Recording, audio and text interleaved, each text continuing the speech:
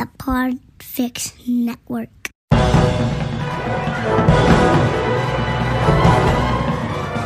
Hello and welcome to episode 237 of the Filmmakers Podcast. This is a podcast where we talk about filmmaking. From indie film to studio films and everything in between.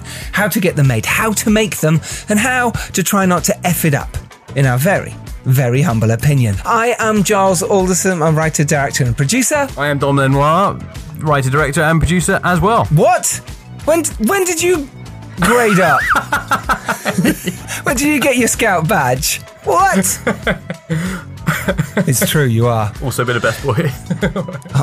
We don't want to talk about your private life. Today on the podcast, we talk with the fantastic director Ryan Andrew Hooper, whose latest film, The Toll, is out now. It's a darkly comic thriller about a lone toll booth operator with a past that is fast catching up with him. The movie is written by Matt Red and produced by Mark Hopkins and stars Michael Smiley, Ewan Ryan, Paul Kay, Gary Beadle, Steve Oran, Julian Glover, and yes, Elwie. Amazing. What a cast he has got. So, Dom, why don't you give a little roundup of what our lovely listeners can expect? We can find out how he made all of his shorts, the importance of knowing how each department works, how he funded his feature. And we also talk about how restriction can be restrictive, which sounds more obvious than it is. And we also talk about being precise with how many shots you do while making your indie film, and how having a strategy is vital. What's a strategy? What are you saying, John? You struggled with that one, didn't you? You're going to mock me back. I love it. Good for you. We also discussed his method of doing a different short as the concept for the feature rather than taking the intro or a first few scenes. Being precise. Precise, you've done it now. I'm getting you back. Precise. Don't forget to be precise, everyone. This is what happens when you do the intro late at night. Being precise on shot lists. How you can differentiate yourself from others, and dealing with the trials and tribulations of reviewers and reviews. We also talk about the importance of a pitch deck. Do you use a ring binder? Do you bring slides to the meeting? Or do you bring a stand? A full step and repeat? Well, maybe Ryan did. He talks about that. We also talk about framing scenes and being clear with your direction. All that is to come. Clearer than Giles' intro. Clearer than Dom's precise. It was precisely clearer than Dom. All that's to come on this week's Filmmakers Podcast. How are you, buddy? You seem on good spirits, which is also very nice. It's nice to hear. I'm still high on the fumes of the weekend, the metaphorical fumes, not method. I hope so. Why? Where have you been, Dom? Yeah, we've both just done Fright Fest with our respective films. How did yours go? Followers was a surprise. It was. I mean that in a nice way. Have you got any more followers? Real ones. I have no idea. But the film went down well. The audience loved it. I think it's always nice to see it with an audience. Obviously, this whole time of editing it and getting it ready, the producer Steve Jarvis and Tracy Jarvis has done a brilliant job, as well as the editor Will Honeyball. Just so well on their own, on a laptop, and suddenly now it's playing on a big screen, and it was quite incredible to see. And it got a lot of laughs. Did really well. Yeah, that's amazing. It's all right. Got loads of 4-star reviews afterwards from all the wonderful Fright Fest watchers, should we call them? We can indeed. Yeah. And yours. Let's talk about When the Screaming Starts. Yes, we've had some very good 4-star reviews as well. We've also had 2 different publications list us as a top 10 pick for Fright Fest, which is pretty exciting. And we were the only film in the whole festival to play 3 times and sell out all of those screenings. And probably the only one to bring probably the only film to bring a stuffed cat to the premiere with a little bow tie and a tuxedo on. Do you mean you are the only person to bring a stuffed cat? I can neither confirm nor deny that.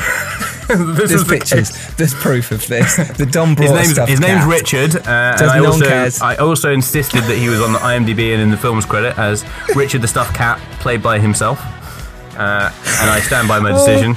It's great producing, to be honest. It's great producing that you demand to bring the stuffed cat to the premiere. Actually, it was kind of a cool gimmick. You know, it was a really nice thing. You also brought a step and repeat, which is basically your own poster that you can sort of fold up. And what is it called? Massive poster? What would you call it? It's called a banner, yeah.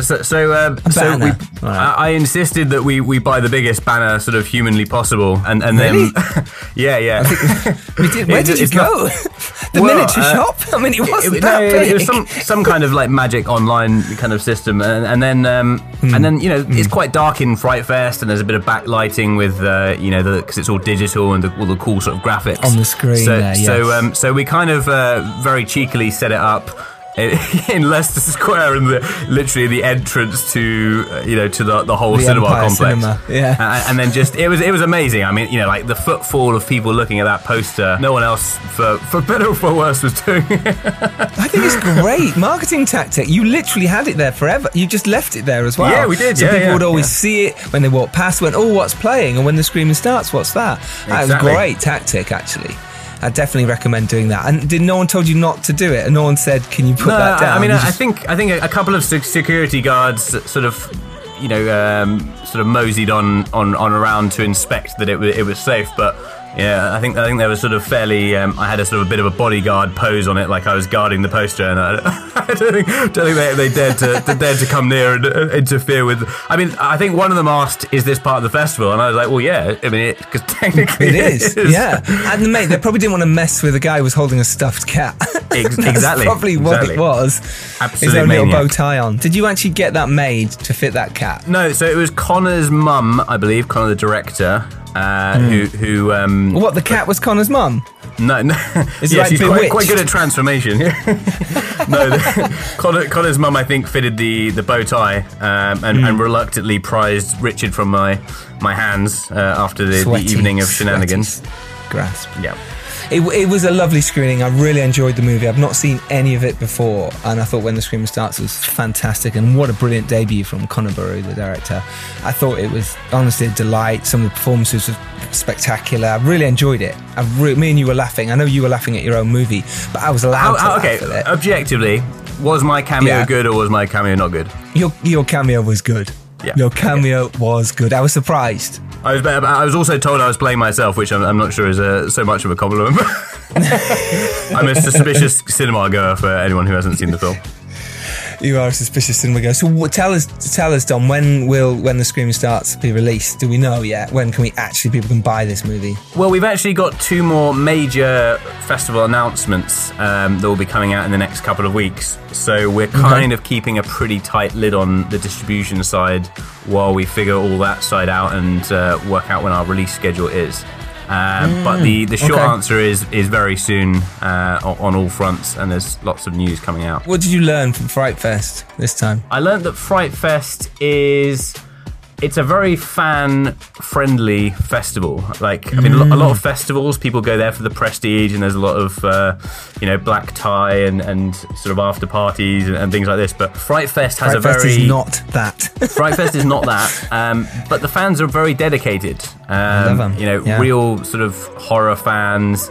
They go there because they love films, they love the movies, and I think that's quite a nice atmosphere to sort of go into for a festival. And it was pretty cool in Cineworld because everything was sort of digital, so you had all these like Fright Fest blood sort of on the stairs and the billboards and everything. So it was a pretty cool experience. It was, and all the staff are dressed up in various horror outfits, and it's got that real Comic-Con vibe to it, I think, and it's nice. And there was some, saying the after parties, they actually did happen, and they were really cool, actually. I really enjoyed them. Considering it's been COVID, considering there has been issues, it was really good to get together with your cast, crew, teams, and just all open up for the first time in terms of being able to go somewhere and talk properly. I loved that.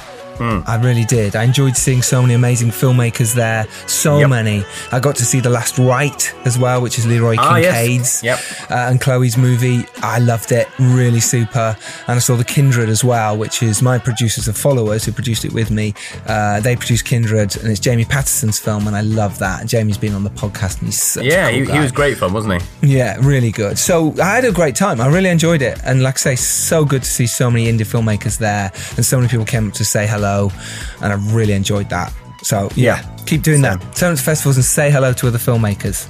Yeah. Love it. Right, good. Let's get to today's episode, shall we, Dom? Unless we've got any more exciting things or facts and wisdom. No, just to let you know that there will be more than a few puns about the word toll, just to prepare you all. I might have cut them out, Dom. If you cut them out, there's going to be trouble. There'll be trouble, young man. Wait, I thought you were going to do a pun then about I'd have been tolling you or something, or you'd have to pay the toll. I'll be tolling you off. Sounds too sexual. Right, here it is. Let's get to today's episode of the Filmmakers Podcast. Myself and Dom sat down with the fantastic Ryan Andrew Hooper. The Toll is out now. Do go support indie films. It's brilliant. Support it and enjoy this podcast and tell all your pals about this podcast. That's how we grow, and go join us on our Patreon site. We will see you next Tuesday, as always. Enjoy this week's podcast. Have fun. Hey. Hey guys. Really enjoyed the film. The Toll is brilliant. It was really great. Your debut movie as well. It's really nice to see that, and great cast. The first time you do it, it's frightening. How was that for you then, that first time? Because it is, you have no expectation. It's kind of like a short, but it's like the biggest. It's like a long, like 4 week short you've ever made. Yeah, it's a long, not a short. Nice, Tom. Yeah, I think for me, like, it was just something I'd wanted to do for such a long time. It was just excitement. And I think we got fully funded through a micro budget film scheme, basically. I think in England it was like iFeatures. Or film or microwave. So we got the Welsh version is called Cinematic. So like very ambitious name. And that meant that the money was there, but we just sort of nothing. We were sat on for about a year until Mark, the producer, came on board.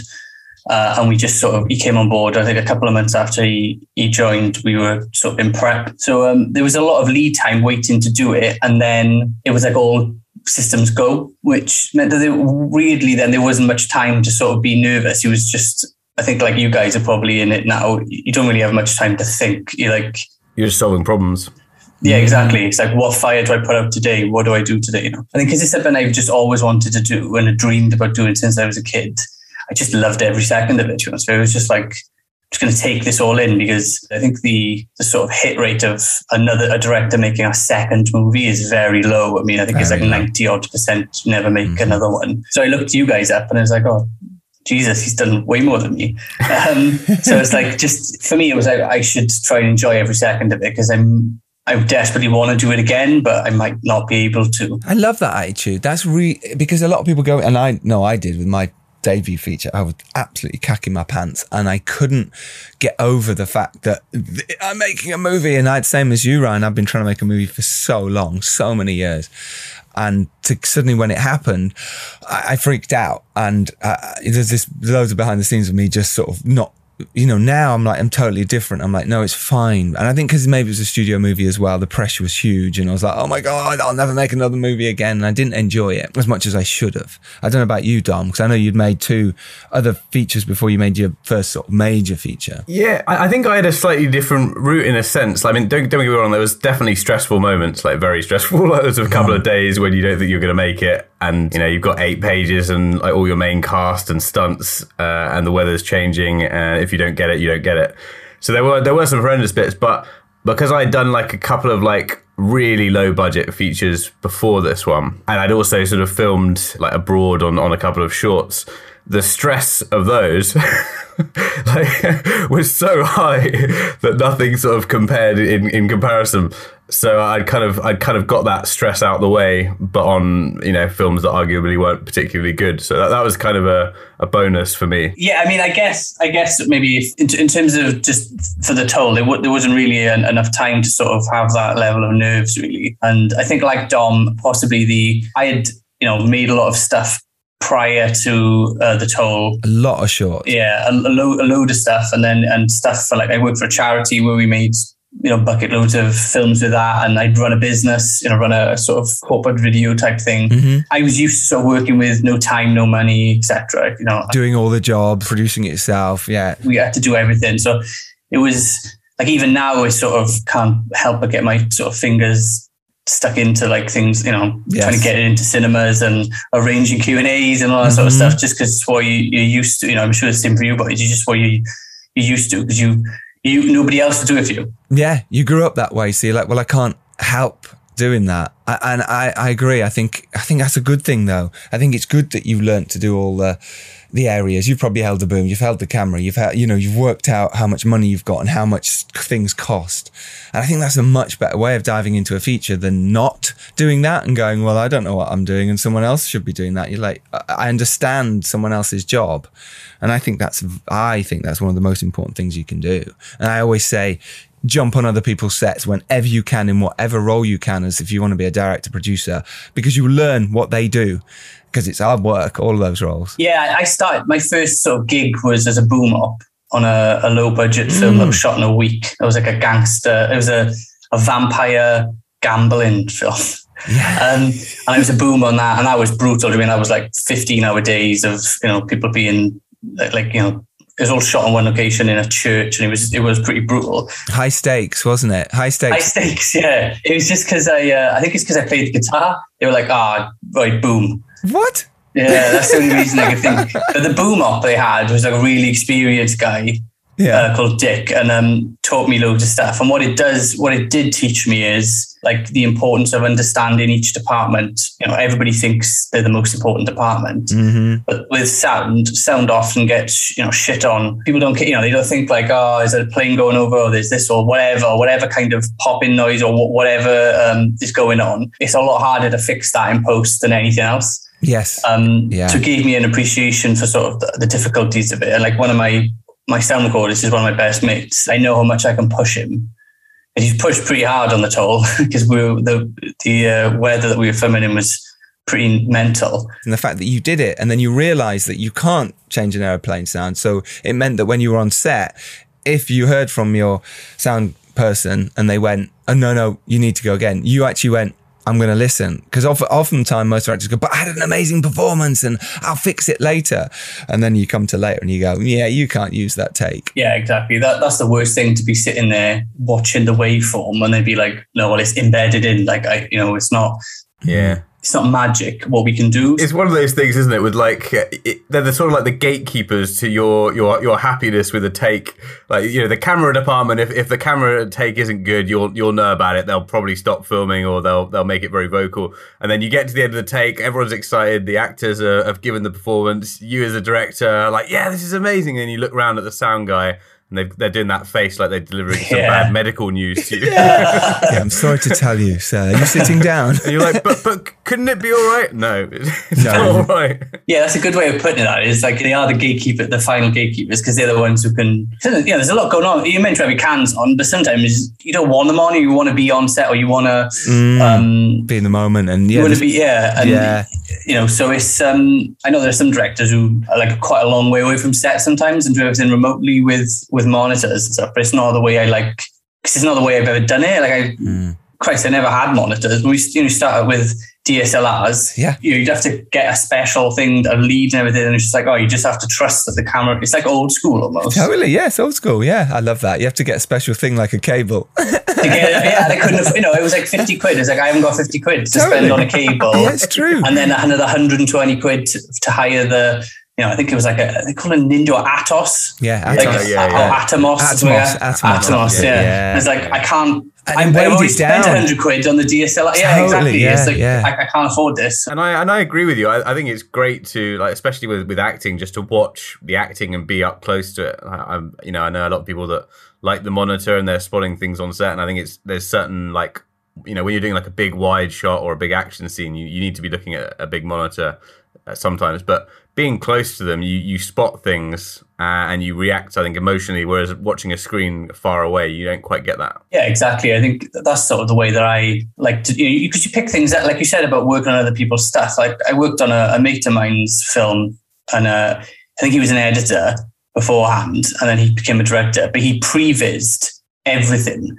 And I literally mean everything. The entire film was prevised and he had a little monitor next to his monitor with the quite detailed previs, and it was all on sets as well. So like he was literally built the whole thing, and he almost never watched the actors because he was more in, think, right, I've done a close up here and you have the time code set out. He had the whole thing forensically planned out.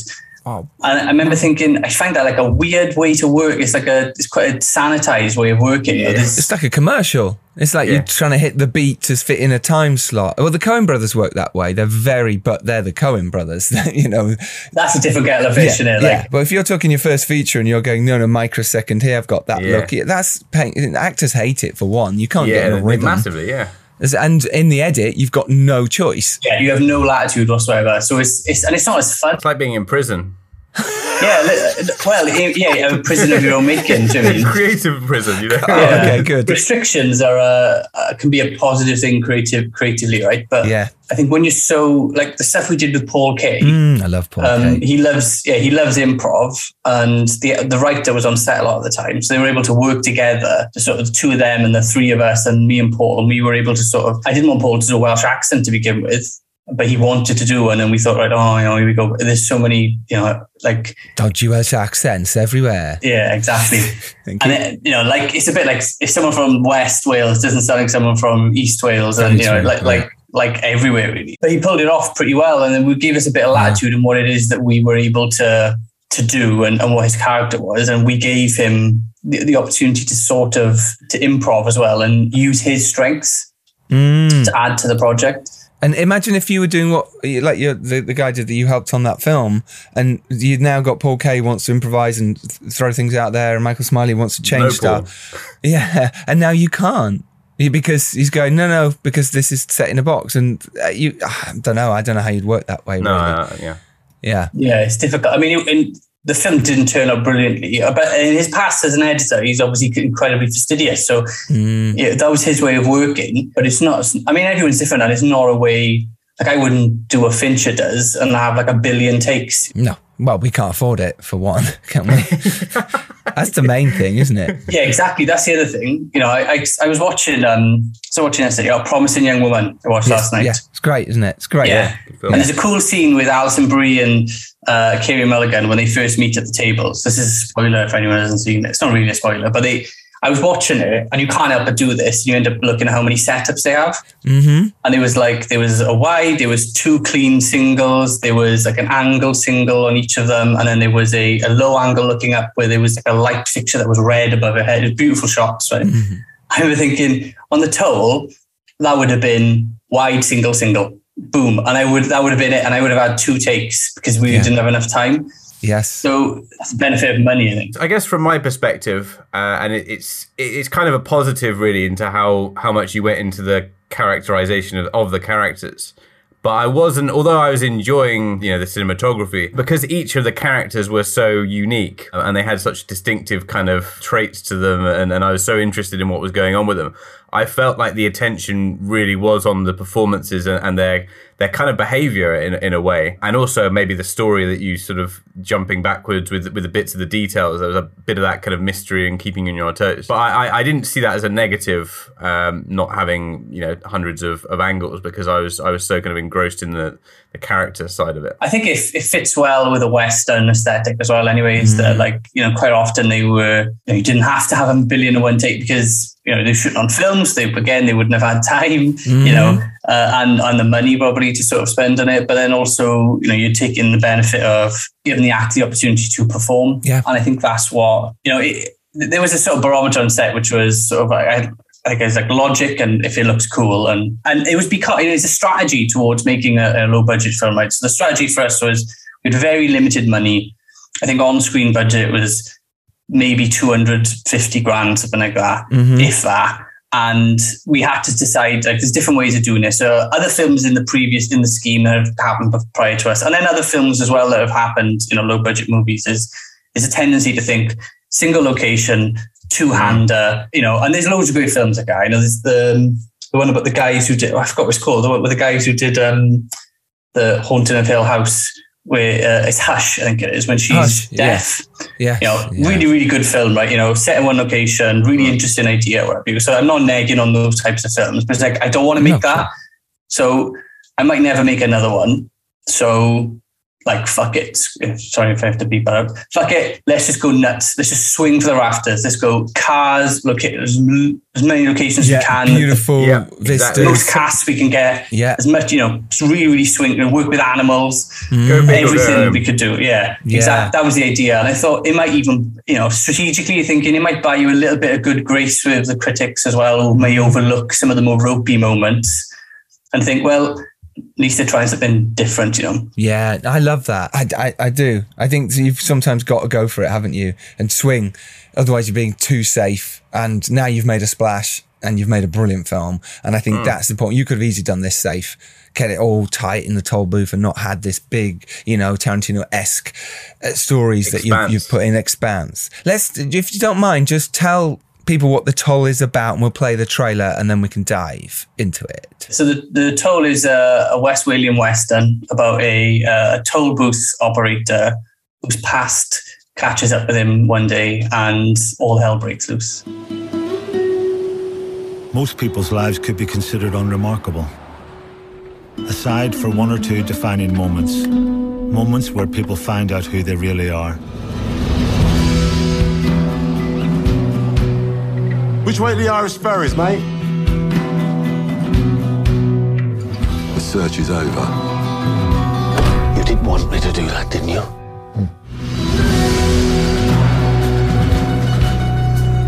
10. Oh, I don't know the call for this. There's been a terrorist incident. A what? They were speaking their own language. They weren't speaking in English. You don't think they could have been speaking Welsh? This gentleman been sent by a crime family who are intent on taking over your turf. Hand over your takings. How much is it? £1.20. Oh, come on. We usually encourage tourists to stick to sightseeing. Anything unusual today? Do you have anything to chop him up with? Nothing out of the obvious. What can anyone tell me about our friend in the toll booth? No one will tell the truth when it comes to you. I want to know why. I done a terrible thing a long time ago. Somebody's gonna have to pay for it. Shit just got dark, boy.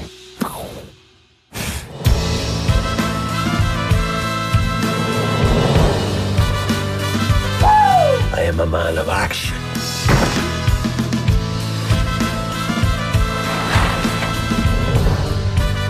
How much of what you told me is true?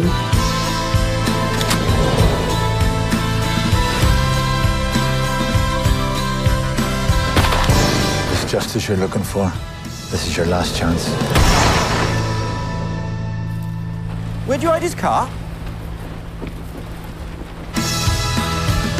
It's funny, isn't it, when we have to do press for our films, you suddenly have to get really kind of good at doing some interviews want a certain little soundbite, others are like ours, which are rambling and just let's talk about filmmaking total. And yeah, you get used to sort of saying certain things. I find it fascinating when people come on the pod and they've not practiced or they don't know their own, pitch, and you're like, okay, you're just going to talk about this for 20 minutes? Yeah, you're not getting money from us. I love it. All right, so you mentioned the scheme that you got the money for and they put all the money in. That's amazing. Let's talk about how that happened, because obviously you'd not made a feature, but you made all these amazing shorts and obviously you were sort of making a name for yourself slightly, but still making a feature. That leap to making a feature is, everyone says it all the time. How do I jump from making a short with my pals and people I can get together to making a feature? Like you said, you've been trying to make it or wanted to make one since you were a kid. How did it come about? How did you even start that process? How did you do the pitching? What worked for you? Yeah, so, Matt and I, we were strategic. We had like a 5-year plan of what it is that we wanted to do. So Cinematic had happened once before and I'd been involved in that, and we got shortlisted. It was with a documentary about a guy I knew who he thought his grandfather was a spy, and it's actually been made. It's sort of, it's taken a long time to get there, but it's going to come out soon, hopefully. I was a producer on that. We came very close. We went through the whole process, but we didn't get through. So there was another scheme running at the same time for shorts called The Beacons. So Matt and I had a strategy of saying, right, what we'll do is we will try and get funding for a short film. We'll use that as proof of concept to then, when we go to pitch for the feature through the cinematic scheme when it runs again, we'll have something that we can physically show them of what it is, Perfect. What it is that I can do. So that was the plan. So the feature came first. That's the difference, which I think is important because, and then with that, what was important to me was that the short wasn't the first 10 pages of the feature. Mm-hmm. Because again, you will end up getting lazy critical reviews of saying, well, they did a short and then they've expanded it. And it's not, it's just a feature, which is just an idea that could have been done in a short. Mm. And so the short is very different to the feature. It's in no way kind of similar. Except it's set in a toll booth. Except it's set in a toll booth. So it's shot almost entirely at night, and there's kind of a westerny feel to it. But it was really just, I cut a trailer out of that. So I sort of sat down, watched about 1 billion YouTube videos of like how you cut, all the little tricks that they use. And if you're only shooting in a pitch, you can use I use the music from Hello High Water and stuff like that. Exactly, it's a pitch. Yeah, perfect. When Matt and I pitched for those things, we were quite sort of, again, strategic in how we wanted to pitch things. So the one thing we didn't want to rely on was technology working. So we did like an analog pitch, is the best way to describe it. I think in my previous job, I'd learned to have to be a bit of a design, like graphic design stuff. So I made things to give to the people on the pitching panel. So I made mock-up air fresheners with the triplets masks on them and stuff. And then I made this sort of lookbook that was it was a ring-bound character lookbook, which I gave to everybody, and wanted them to have something they could take away. So maybe they would put it on their desk, forget about it, and then a couple of weeks later see it and think, oh yeah, this was interesting. I remember that guy. I remember those guys. Yeah, nice. And then all of our slides, so to speak, were printed out on sort of A2 pages, and we brought a stand with us. Oh, wow. And we printed them out and we had them with us, and we could physically show them, and we were never reliant then on what, Dom drop it out just out to me. Like technology happens, you never know what you're set up to do. So true, yeah. Don't be like Dom. We did the same thing for the short, and then we sort of ramped it up for the feature pitch. So when we did the short, we purposely went in without a producer attached, because we were hoping to find someone and say, well, if we get the money, we can find a producer and they can do the short and they can do the feature, which is what happened. That's sort of ultimately what happened in terms of the production company that came on board. So yeah, it was always very, very strategic about, and trying to work out a way to differentiate ourselves from the other, incredibly talented people who were also pitching. I think we were in one. They did a lot of workshops and stuff as part of the scheme, and I think I was sitting in one, and there was one of the people in there was a guy who'd done produced a bucket load of features, and his director was a Fulbright genius scholar, a Rhodes Scholar, and I was like, oh Jesus, she is going to get the money, because I would give it to her. Do you know what I mean? She sounds incredibly impressive. So you always think oh, who's going to get it, who isn't going to get it? Was it just one? Was it just one amount of funding? No, there were 3. We were very strategic. We were very we want to try and be memorable. We want to go to all the workshops and really make an effort to show that we care, to say that we have a plan of what it is that we want to do. Being able to show a trailer was really useful, because I'm not really a fan of sizzle reels, pinching other director stuff. I just think I never really understood them. I know what you mean. Sometimes it needs must, and I get why people do it, and I've done it. But again, you're just showing someone else's work that you've edited together well. Yeah, I get that. It's well, is it going to look like that? Are you ever going to have that much money that it's going to look like Joe Wright or Tarantino or, Danny Boyle? Really? The answer is no. But so I like that attitude, but it's harder for some people, I think, to go and just go make a short or a proof of concept themselves, because that can look really crap. Yeah, we were incredibly lucky to be able to do that. Really, really, like I said, it was part of the strategy, but we were lucky to be able to do that. I think it's interesting what you did as well with the short being different to the feature, is because you kind of, I think one thing that is a potential pitfall when you're doing those kind of teaser trailers or something as a pitch concept, is that you don't put in, because you think, oh, I'm just doing a short version of this, or I'm not doing this version of that. Everyone involved kind of maybe thinks, all right, well, it's something, but it might not do anything. Whereas if it's its own sort of entity and you're creating it as a short, I feel people, always sort of really get on board when it is a self-contained thing for its own kind of purposes, if that makes sense. Yeah, exactly. That's totally correct. I think they're just this. I think must have been the same for you guys. You've heard so many stories of people who made a first-time feature where a short came first. Yes, totally. And it's so common that there's a review which is, oh well, it's just, it should have been just stayed as a short, and it's just like, oh, shut up. Except with like Whiplash. yeah, I know. And I said Jennifer Kent did Babadook, her short for that was very different to what the feature turned out to be. Again, that's just lazy journalism. And again, to talk about reviews, they piss us off. And they are for you now in terms of your releases. Like when this comes out, your film will have just come out. It's coming out on Tuesday. So it's fresh for you. But me and Dom have been through this, and it's wound me up. Some of the reviews I've got have wound me up so much. They've hurt. They've really made, really got upset about it. And my sort of, if any advice I can impart is, it stops hurting after a while, and these people don't mean shit. You kind of just take the good ones and forget the people. Everyone's going to slag it off. They're just because people like to, and they don't care how much it was made for. Well, we had a good anecdote on one of ours. One of the sort of major publications, I won't say who, gave us not a great review for one of the films, but we had the Indie TV tracker on them, and they'd watched like the first 10 minutes or something. Mm-hmm. They hadn't watched the rest of the film, and then they'd given this kind of blanket, review of the whole thing. And you think, like, how can you be putting that out in a major publication when you haven't even watched? Just don't. And there's a lot like that. I think that just don't take it seriously, and they just think, oh, it's a smaller indie film or whatever. And yeah. So if people do say, oh, they should have been a short, or it's, whatever people say, I just take all that and just go, I don't care. Yeah. We made a feature. You made a feature. Up yours, motherfuckers. Deal with it. I think my sort of feeling was like, one, everyone's entitled to their opinion, and you should respect. And there might be things that you can take from it that would be, make you better. Mm-hmm. And you have to sort of learn to filter that out. But there's also the fact of thinking, like, I probably know more about films than this person who's writing. And I definitely know more about making films than this person. So I think now, having dealt with it a few times, I just take those. To be honest, I try not to read them unless someone sends me the good ones. The PR sends the good ones. I literally now don't. And I think it can be a horrible hole that you can fall into when you start trying to read all the reviews, because it hurts every time you get a new one. Oh, there's a new review. Please be. Oh my God. And you go through that depression stage again. So my advice would be not, because just read the headline and go, move on, because it hurts. It does. And you take it personally. Or send out the review request yourself, so it's harder for them to give you a bad review. Exactly, yeah. This is from me, mate. So yeah.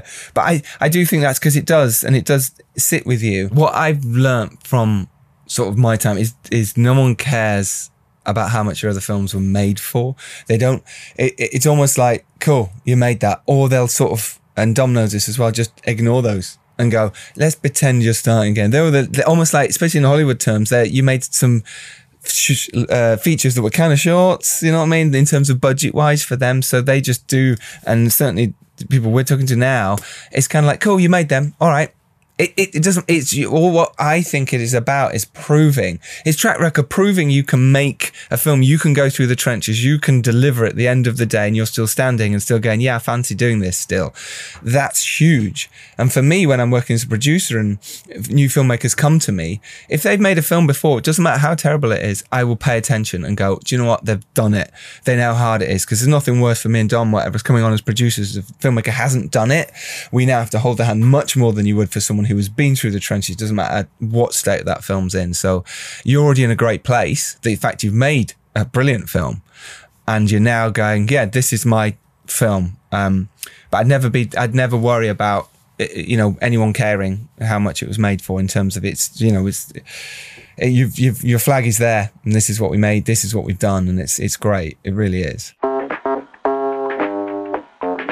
This intermission is brought to you by Massive. As we all know, Robbie has sadly left us, but he's joined a massive movie studio. And there, his horrible boss has tasked him with developing movie pitches. So, Robbie, what is his crazy idea this week? Okay, I got a difficult one, Giles. It's a hot property. Oh. Well, my boss, he's obsessed with Gremlins. Mm-hmm. The Gremlins franchise, he loves it. He wants to make a new Gremlins film. Yeah? Oh my gosh. But he needs a new gimmick. Of course, we all know the Gremlins. You can't feed them after midnight. If you do, they turn into monsters. But how do we make them more intimidating? How do we make them more fierce? How about we make them big? like massive. You make them big. I like that. Crazy. Yeah, so they're like stomping the city, they're walking around. That's great. Making them massive. Okay, awesome. Well, where can it take place? I mean, we had the previous locations, like maybe it was New York, Chicago. What can we? Where are we going to set the third film? Oh, somewhere glamorous. How about the city of Hull? Right. Okay. City of Hull. Yeah. It's pretty glamorous. Yeah. You're not wrong. Okay. Well, how does Gizmo save the day then? Our favourite little gremlin. Well, Hull is the home to the largest Yorkshire pudding factory in the UK. So how about Gizmo corners them and pushes them all into the vats, and they all turn into Yorkshire puddings. Send them out to the nation. Wow, that's grotesque. I love it. You can imagine the product placement already. Yeah. And as a cool marketing spin, you can only eat them after midnight. Definitely. Giles, I'm greenlighting this right now. This is amazing. Oh, I'm so happy. Yeah. You're a genius at this stuff. This is why I call you. Anytime. Oh, Gremlins. SOS. They'll be rising for you. If you have a massive movie idea or any large files, transfer them with Massive, spelled MASV. Sign up for Massive today using massive.io/filmmakerspod and get 100 gigabytes free towards your transfer. Can you transfer Gremlins with Massive? Yeah, there's always Gremlins on my computer. You want to get that looked at, mate? Link is in the show notes.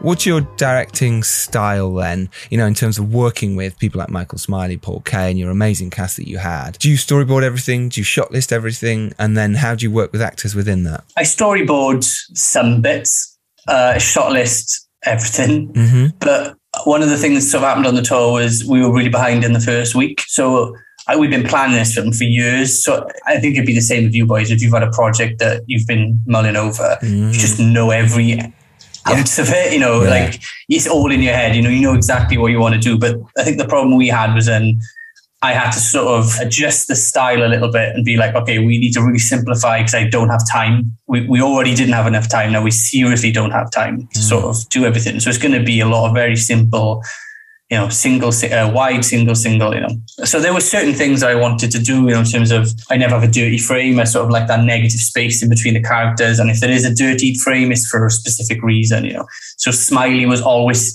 center frame. Nice. Always in the middle of the frame. He's always domineering each scene that he's in. And there's only 2 scenes really where anybody comes near him. And that's the leader of the triplets. They end up on the same level. And Catherine. When she sort of chats with him, and that's her. So, and in that scene, even trying to get that power dynamic of having Catherine standing up and Smiley sitting down, is like still he is in charge. So she is never quite center frame, and he is bang straight in the middle of the frame. And then what that does do is free you up to work with the actors. So, and there's a lot of actors in this film, and a lot of them are of varying different experience levels. Smiley's done shitloads. Evelyn, who played the Elvis impersonator, she'd done nothing.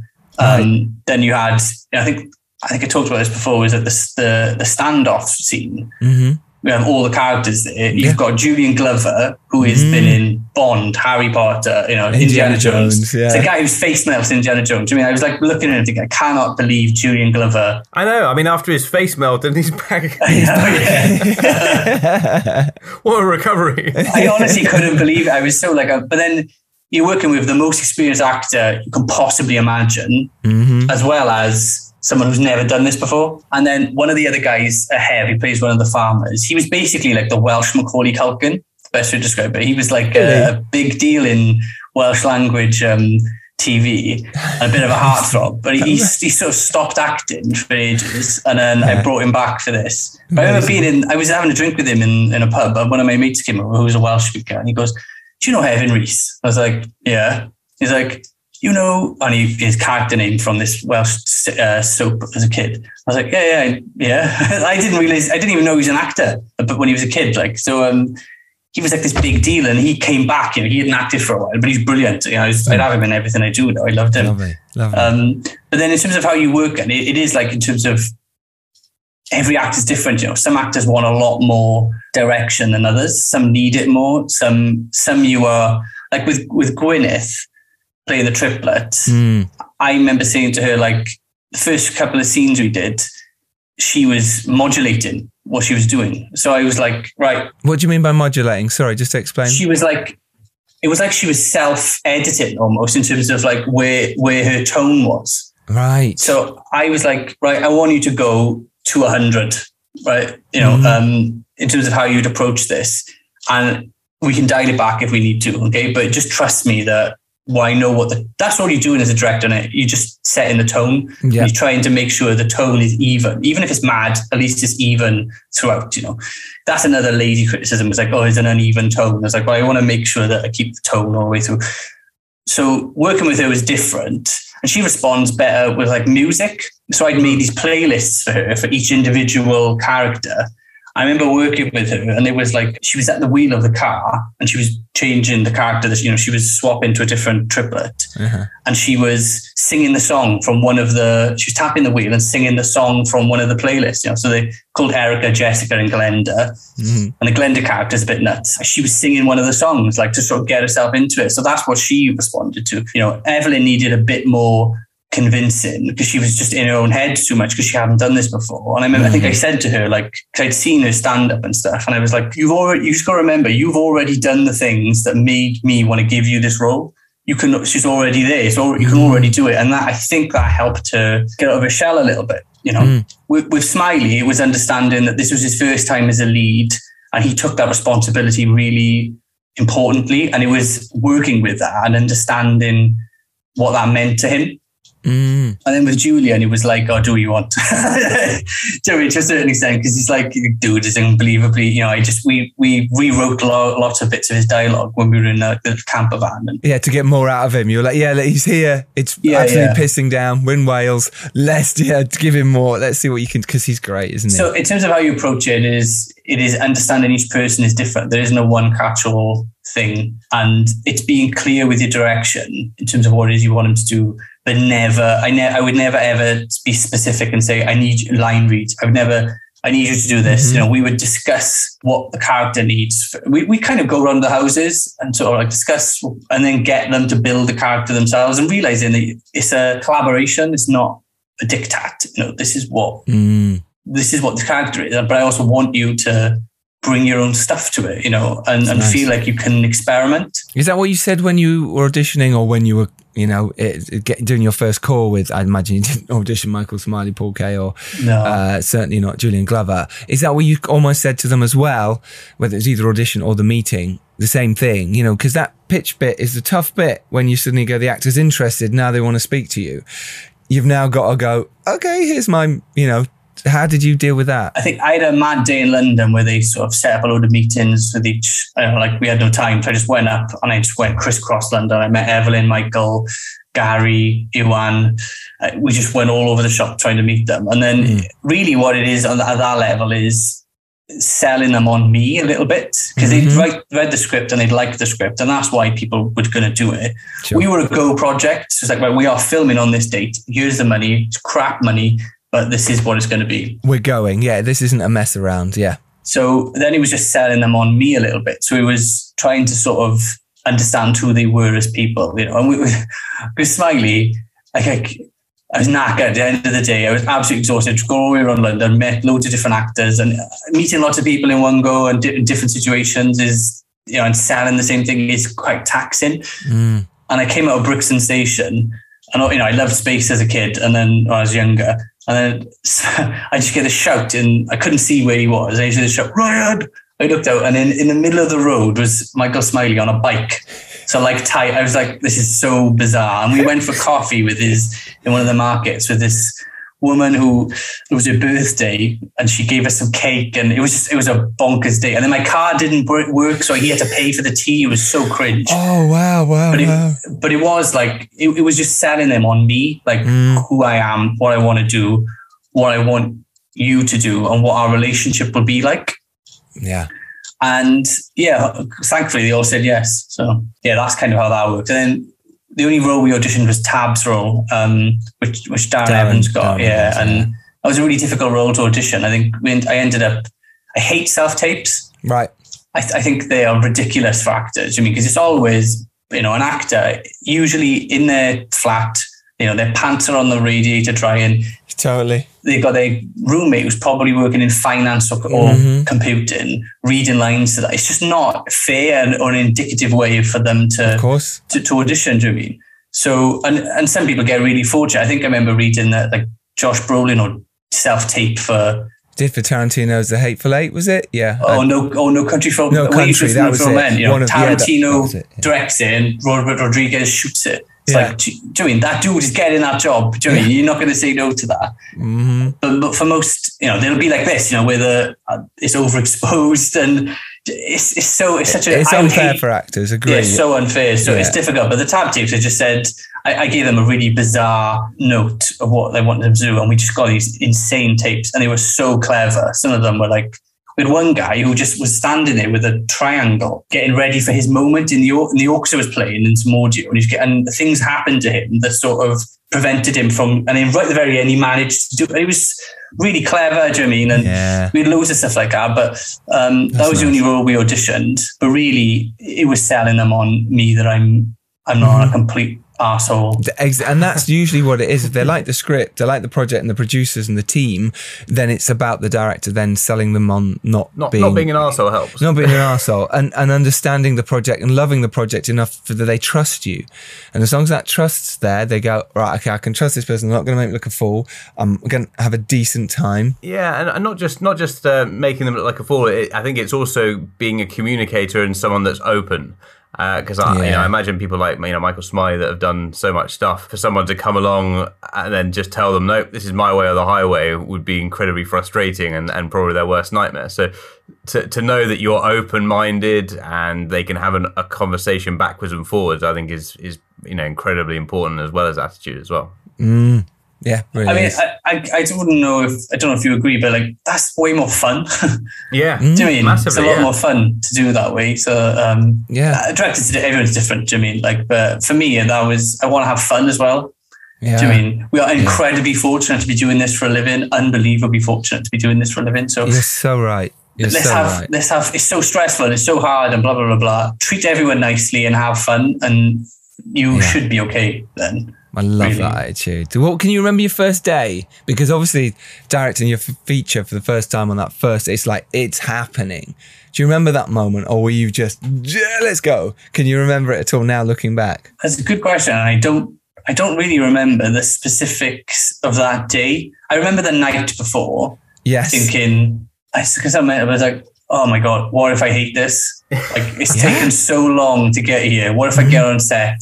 I absolutely end the day hating it. And I didn't. I just remember loving it. I remember thinking, you're feeling like, I don't know if I necessarily believe in like fate or fatalism or anything like that, or if there are things you're supposed to be doing with your life. But it did feel like, whether I'm any good at it or not, like this is at least what I want to be doing. I should be doing. Mm-hmm. Yeah. And that is validating a little bit. And because if I could be saying this to you, I could be lying to myself, really. So it's, it's just being able to honestly say that is really important, and that is the thing. I think I remember the night more than I remember the day, to be honest with you. I think it was just a small amount of fear, but then just thought, you can't be wrong as a director. It's make-believe. You're making stuff up. You maybe might not like it, but you're not wrong. You can't be right or wrong. You can be right or wrong in the way you treat people, but then that's being a human being. Do you know what I mean? Like, that shouldn't change just be being a director. You just be rubbish. Yeah, you can just be rubbish. You could be. But I do think, what you're saying about the night before, like, I don't know what it's like for you guys, but I find there's a bit of a calm before the storm kind of feeling. Like the stress is in like the build-up weeks, and by the time you're on the night before, like what's going to happen is going to happen. You just sort of got to, you've prepared, get a good night's sleep. Try anyway. It's game time. I didn't get a good night's sleep, but I don't remember. No, I didn't get a good night's sleep. Does anyone get a good night's sleep before their first day of shoot? I doubt it. The first ever. No, I don't know. I remember one thing I did that really did help, and I've said this before, but I did a video blog every night, prep on a shooting and in post, like literally. And it was the best thing I could have done, because all those things that spin around your head when you put your head on that pillow and go, oh my God, I haven't done that. Oh my God, what's going to happen with that? And that costume. I'd said it all like as a therapy session to the camera. And therefore, when my head hit the pillow, I went, you've just said it all out loud. you can now sleep. And it really, really helped. It's also really interesting watching back now and looking at myself and going, you mentalist, you're far too stressed. But it's invaluable. It's amazing behind the scenes footage as well. But I think that really helped me. And whether you do that as just to even talk it through in your own head, it's almost like there's someone else there. Really made a big difference to take away that stress. Is there someone else there in your head? Yeah, of course. Right? Haven't you got inner Dom? What have you learnt, do you think, that you're going to take to your second film as a director from this first one that you might not do again? Or good, and advice if you can give any, because it's always difficult, like you say. I think, like, technically there's things, that I would do differently, that I would want to do differently. I think one of the big problems we had was we didn't have a post-production schedule in place. So this is going to get techie, right? We shot at 8K. Mm-hmm. Yep. On a red, I think. No one wants it at 8K at all at the moment. Well, yeah, and the reality is when we came to grade, and the thing with 8K is you end up having, basically means every image is bigger than it needs to be. Basically. So you need more and more hard drives, which are expensive, and even on a film like ours, that was important, So what it ended up meaning was when we came to sort of finish the grade, the grade was like, we'll only do it at 2 because we're not scanning it at 8.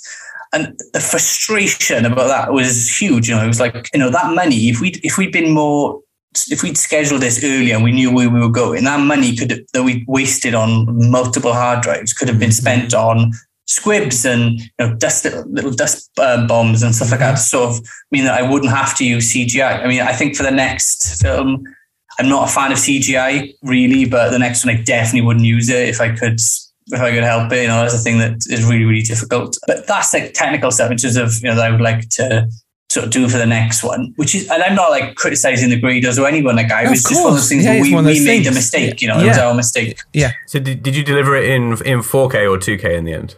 2. Yeah, I mean that's the thing. Like, I mean, often a good thing to do if you want to, give yourself the options for 4K later on is just to keep all the project files. But if you've shot it in 4 or 5K, then you've got those options, and that's something I've sort of been through recently. Especially in the future, because you never know what wants 8K or like Netflix might want it in 4K at some point. Well, that's the thing. Like Netflix originals have to be 4, so that's what I was trying to sort of shoe-arm in. Like, yeah, keep it, and in the future that might become a reality, and then you can reevaluate this conversation. You'll be like, I did it. Yeah. I knew all along. I knew all along. It's worth it. All that money on hard drives. One of the things that happens is, particularly if you're low budget, is which will drive cinematographers up the wall. Is if you're shooting at 8K, you can reframe quite well. But the eye lines are wrong. So I was sort of trying to say to the graders that, look, there's some scenes where we've punched in and we've reframed. So if you scan them in at 2 and then punch in, it's going to be even less than 2. Do you mean? So can we get them in at 4? And they were like, yeah, we'll do that. They did us a big favor in that respect. So, but things like that, it sounds, when you're on such a tight budget, that stuff is really important, it is a bit esoteric and filmmakery, right? But it is something, it's not a mistake I would normally have made if I was in charge of if I knew everything that was going on, So, but I think in terms of as a director, I think the one thing going forward I don't want to lose is just how much I absolutely loved every second of it. Because that gets you through the months afterwards of frustration and argument, and things happened, and we ended up having to replace the editor, and things become sort of like personal relationships kind of break down, and it's not through anyone's fault really. It's not a personal thing; it's just a creative thing sometimes, and you're trying to manage that as well as you can. But the thing that sustains you is that just absolute joy about what it is that you're doing, because that is what will get you through the years and years it can take you to get a film made. Some people don't. Some people are they can churn them out. Ben Wheatley's done like 10 films in 10 years or something. He seems to be able to churn them out. But from everybody else, it's a bit harder, I think. So yeah, that's the thing I would probably is just don't lose sight of the love of what it is that you're doing, because then it becomes a job and a chore. And it's not worth the time and effort and the crap pay as a job. Yeah, and the pain is not worth it. You've got to love it, I think, because it is the best thing. I mean, for me, I loved absolutely every second of it. I loved it. And you can tell, and it comes across. and The Toll is brilliant and is out now. Go grab a copy. Go support indie filmmaking. It's so important. And find Ryan on Twitter at RAH Film. RH Film. Find him there and say well done, and say, you really enjoyed the film, but also you enjoyed the podcast and you enjoyed him talking. And thank him very much for coming on and spending his time talking to us and you filmmakers and giving you some amazing, actually, advice, even though you said you weren't going to give advice. Actually, you gave some brilliant stuff. And make sure you pay your toll to independent film and watch it. Jesus. He's back. You can use that one too. I'm going to pretend at that point the dom cut out. Oh, God. No, that's going in. Is it? Brilliant. Thank you so much. And remember, you can go out there and make your indie film. Know who your audience is and get out there and do it. And if you're lucky enough to rise up and do well, to make an indie film just as Ryan has done, then you have to send that elevator. Oh, Jesus. Elevator back down. You have to send the elevator back down. Thank you so much for listening. You've all been superstars. Ryan Hooper, thank you so much for your time. Thank you, Ryan. Thank you. We will see you all next Tuesday. Take care. Go make your indie films and go watch indie films. Toll is out now. Bye. Bye.